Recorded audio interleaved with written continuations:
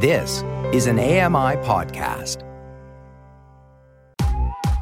I'm Kelly McDonald. I'm Ramya Amadin, and this is Kelly and Ramya.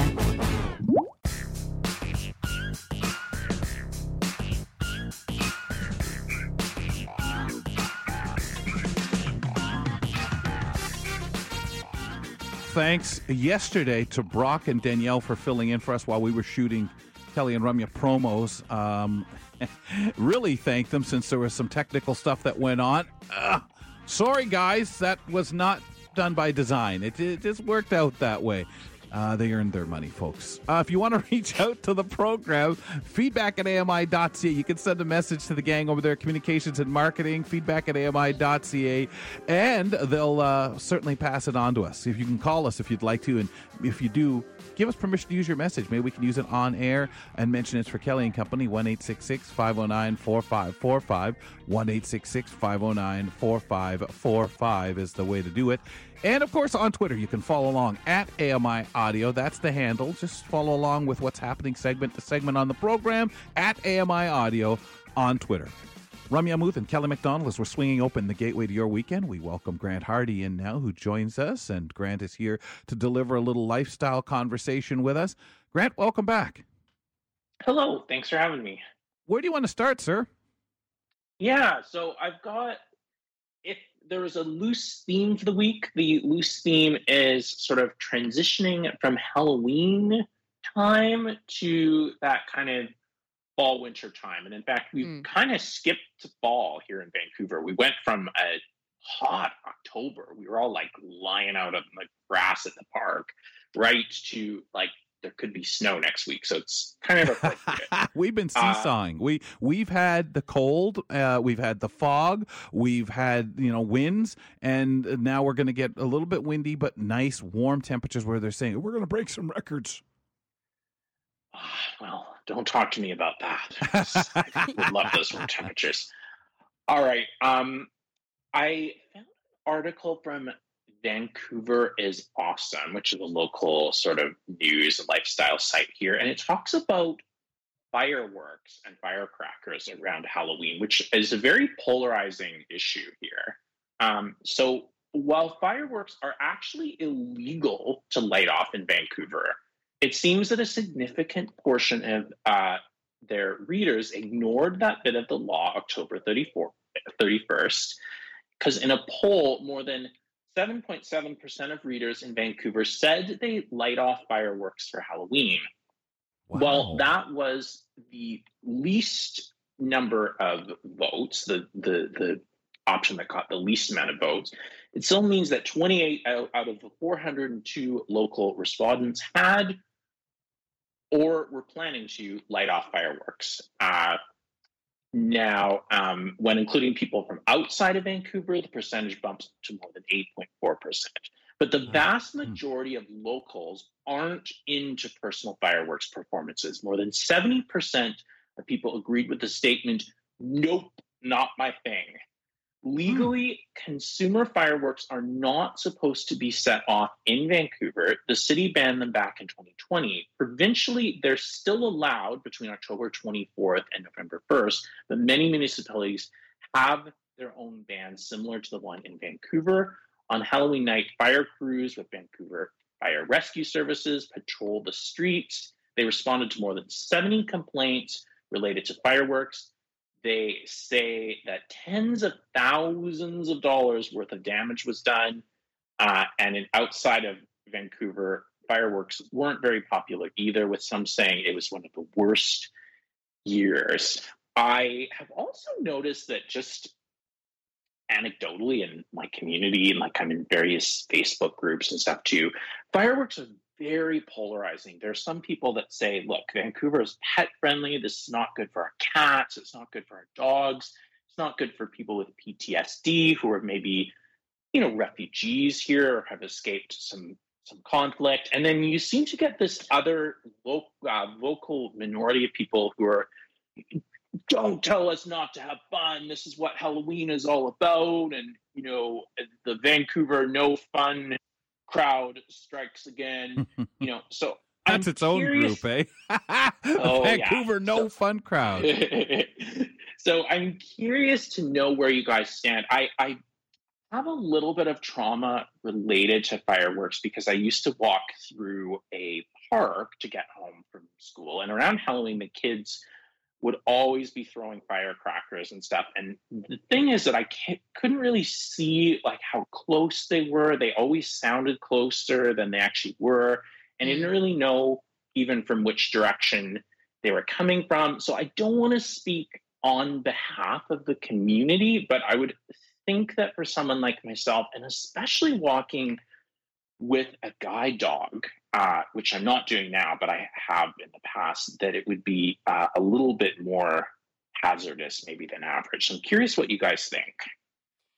I think that definitely it would be jolting to not know fireworks were happening. Like certain days of the year, you can expect fireworks, and therefore you're potentially by default not on edge because you can prep for fireworks being around, sound of fireworks, walking by fireworks, whatever the situation is. But on days like when you're talking Halloween, I'm thinking, oh, I don't think I would prepare for that, you know? And it was the same thing with other days of the year where I was like, oh, I didn't even realize people were putting up fireworks for this occasion. And that would be jolting. For some reason, like as I get older, sounds seem to make me jump a lot more, even though there's so much construction around me. When I pass by and something happens, like, I don't know, crane or whatever, it still makes me jump. So I'm thinking that fireworks are going to probably fall in this category for me soon. Yeah. It's an interesting thing because my impression in Ontario is 3 days a year legally you're allowed to set off fireworks.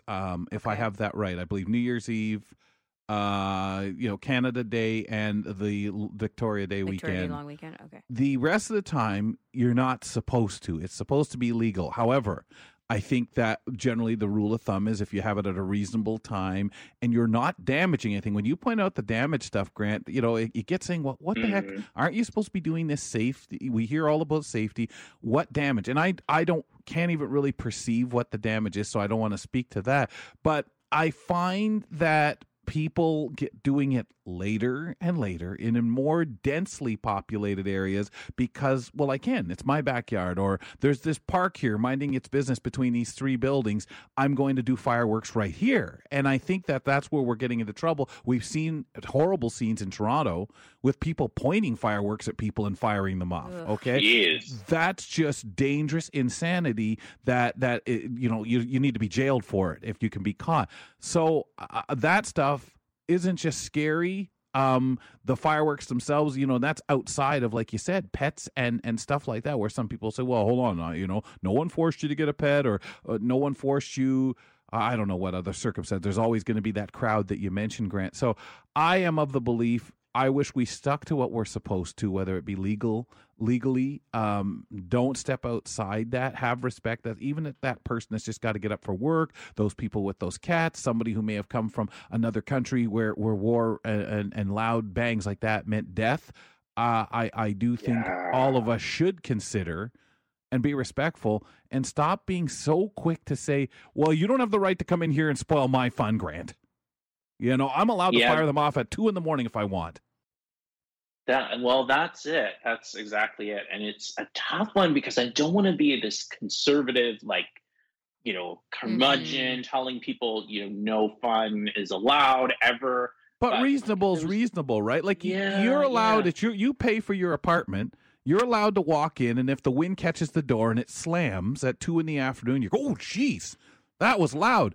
But at 2 o'clock in the morning, that happens. No matter what, you're paying rent. You can't just open the door and yell out, "Shut up, neighbors! I'm allowed to slam it." There's decorum and manners. That's it. Exactly. Maybe find some place to do it where it's not super close to residential areas. That's my thing. And but so when you say Vancouver, is that banned like year round or just in that period of time at Halloween? No. So in BC, there are some, it's banned mostly, but there are some exceptions for around Halloween. But in Vancouver, it's banned 100% of the time. We don't do that here. I don't think people do that here. Fireworks are not on Halloween. And again, folks, obviously I can't speak for every inch of the province, or even my city, but I don't think I've ever heard them around now. Yeah, Around that time. Wow. That's actually what I've heard too, is that Vancouver considers it kind of this like rite of passage, but actually that it's very unusual in other places. Yeah. That Yeah, it's interesting. such a huge thing in Ontario, but you go to another city and you just don't hear them. Well, that is done. Halloween is gone. I've got one more article if we've got some time. Mm-hmm. So we're talking about some ways to save heat. Found this article on Consumer Reports. Now, their first suggestion is just to turn down the temperature on your thermostat a few degrees. But they also say if you own your home or you're renting and you've got a great landlord, get a smart thermostat. This is something I have actually done. I did this a couple years ago. I got a smart thermostat. And, they are brilliant because they're accessible. There's no just sort of like twiddling the dial and wondering what you've set it to. And they are also able to respond to triggers so that not only can you schedule it for certain times, but you can set it to turn down the temperature maybe when you leave the house and turn back before you're coming back. So if you have the ability to do that, I would highly recommend spending the money because it could end up saving you quite a lot of money. Let's see here. This is kind of an interesting one. Capture cooking heat. They say, are you done making dinner? Turn off the oven, but leave its doors open and let the residual heat warm up your home. You've paid for it. Well, it's a little debatable if you have a service animal or a guide dog or a kid. You might not be able to do that, but perhaps here and there you might be able to do that. Maybe if you're not going back in the kitchen at all, but I do find this to be a bit dangerous. And sometimes I leave my oven open a crack, like just to get the heat out of there. Yeah, like to cool it down for a whole other reasons. But I worry about that. Yeah. I remember my family doing it in Montreal when I was a kid. If heating was weird, they'd run it a bit and leave it open. But there was always the fear of make sure, Kelly knows it's open and just, and sometimes we'd sit out there around it even because, if heat was a problem. I don't really remember the reason. I was too young. But Grant, we're all out of time, sir.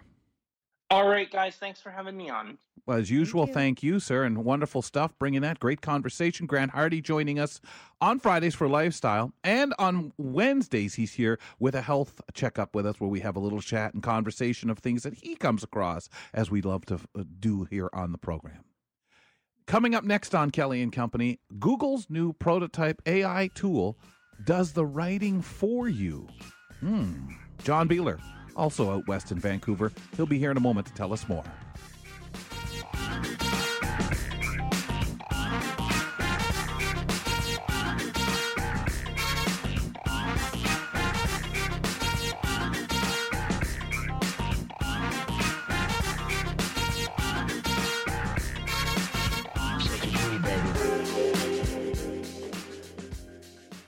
Hi, I'm Red Sail, inviting you to download the latest episode of My Life in Books, where internationally acclaimed authors discuss their lives, their work, and 3 books that have resonated with them. That's My Life in Books, available wherever you get your AMI podcasts.